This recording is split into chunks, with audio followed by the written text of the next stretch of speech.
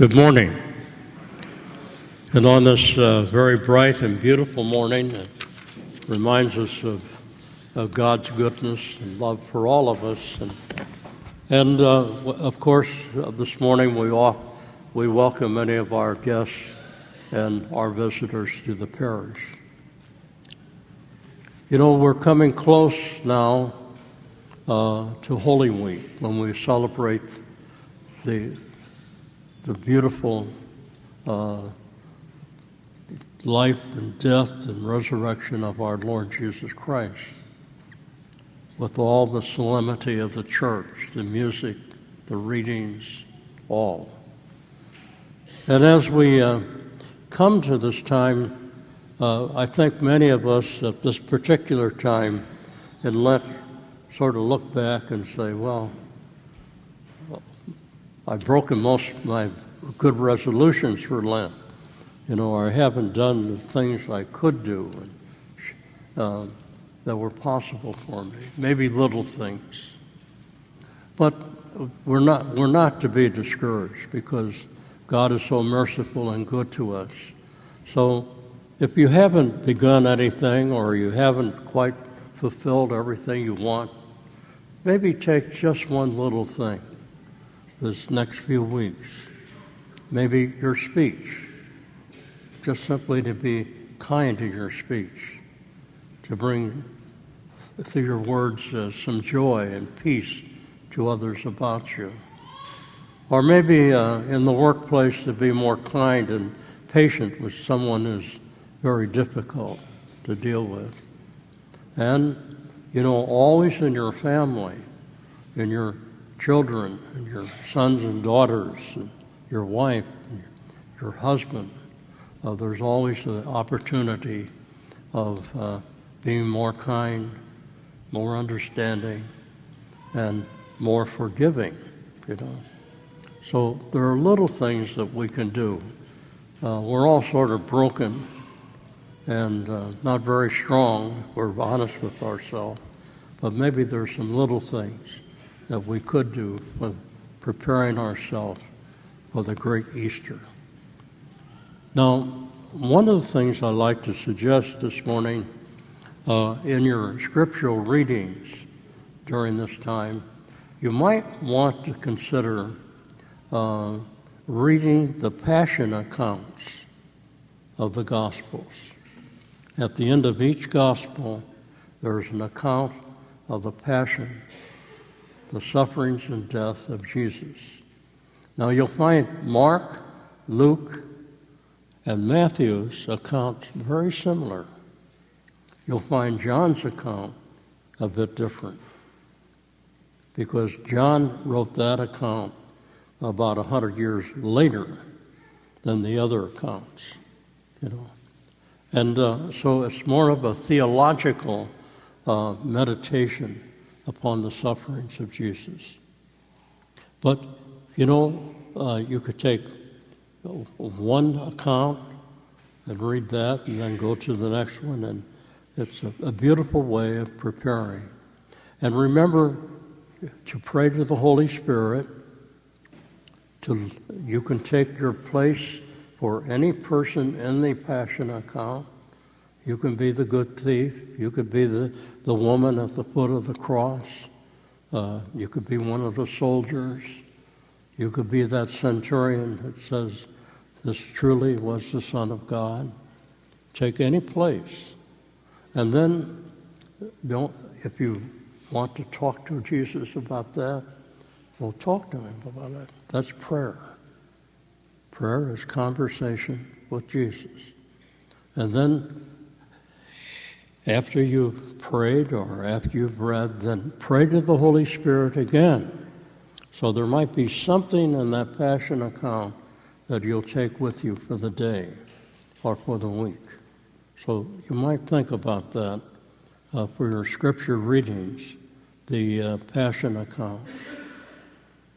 Also, you know, we live in a terribly noisy world, and a world of seems to be of violence and speech, behavior. And what a wonderful place to go to the Adoration Chapel, where you can be quiet. And maybe that's a good place to read the Passion account for yourself. And remember, prayer is intimacy with Jesus, having a relationship with Him knowing the Father, and with Him knowing the Holy Spirit dwelling within you. St. Paul in the reading said, we're a new creation. We're different. We're children of God, sons and daughters. Now, when we began Lent, the prophet Joel said, for gracious and merciful is He, slow to anger, rich in kindness, and relenting in punishment. The prophet Joel, a description of the mercy and the goodness of God. And then Isaiah said, this rather is the fasting I wish, releasing those born unjustly, bound unjustly, setting free the oppressed, sharing your bread with the hungry, and driving from your midst all false accusations and malicious speech. It's sort of a judgment on our times when there's so much of that. And then you shall not bear hatred for your brother in your heart. You shall love your neighbor as yourself. And Jesus, the new covenant, said, I have given you a new commandment, that you are to love one another as I have loved you. Just imagine that. That's the kind of love that we're called to.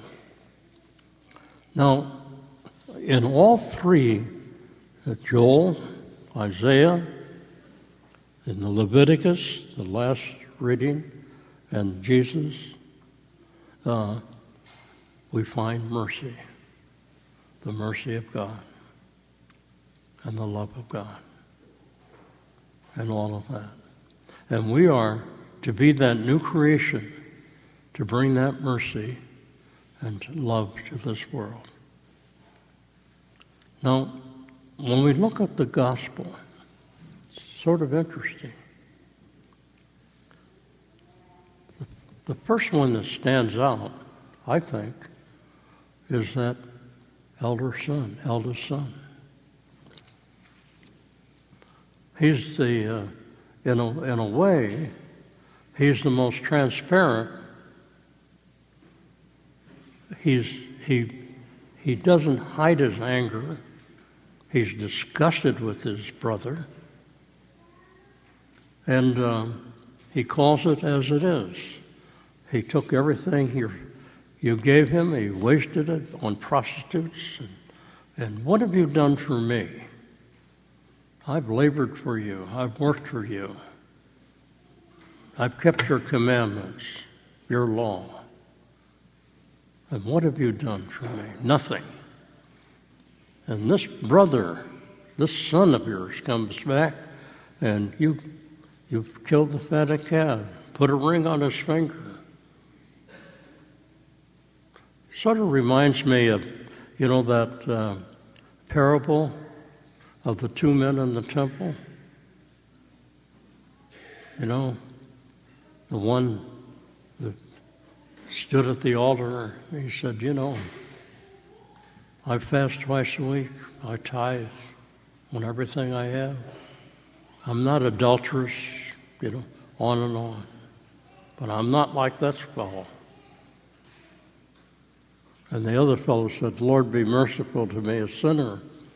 And our Lord said, which one went away?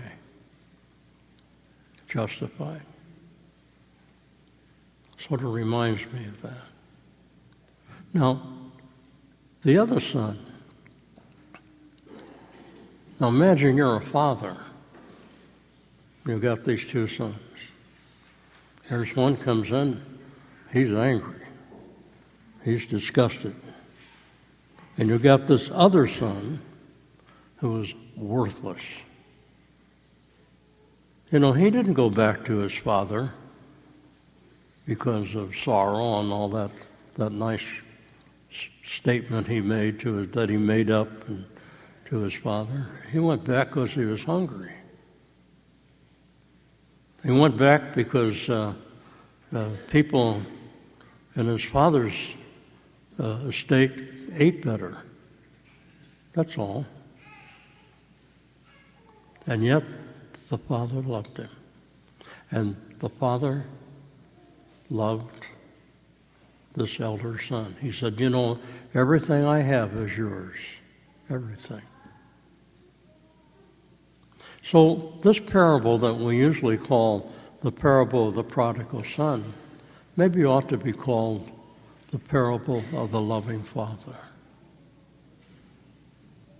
He loved them both.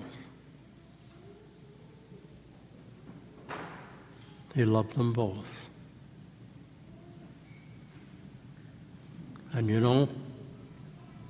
he loves us. He loves each one of us. He loves us so much, he gave us his only begotten Son. From all eternity, he's loved us. And if each one of us takes a good, hard look at our own life, are we any better than either one of those sons?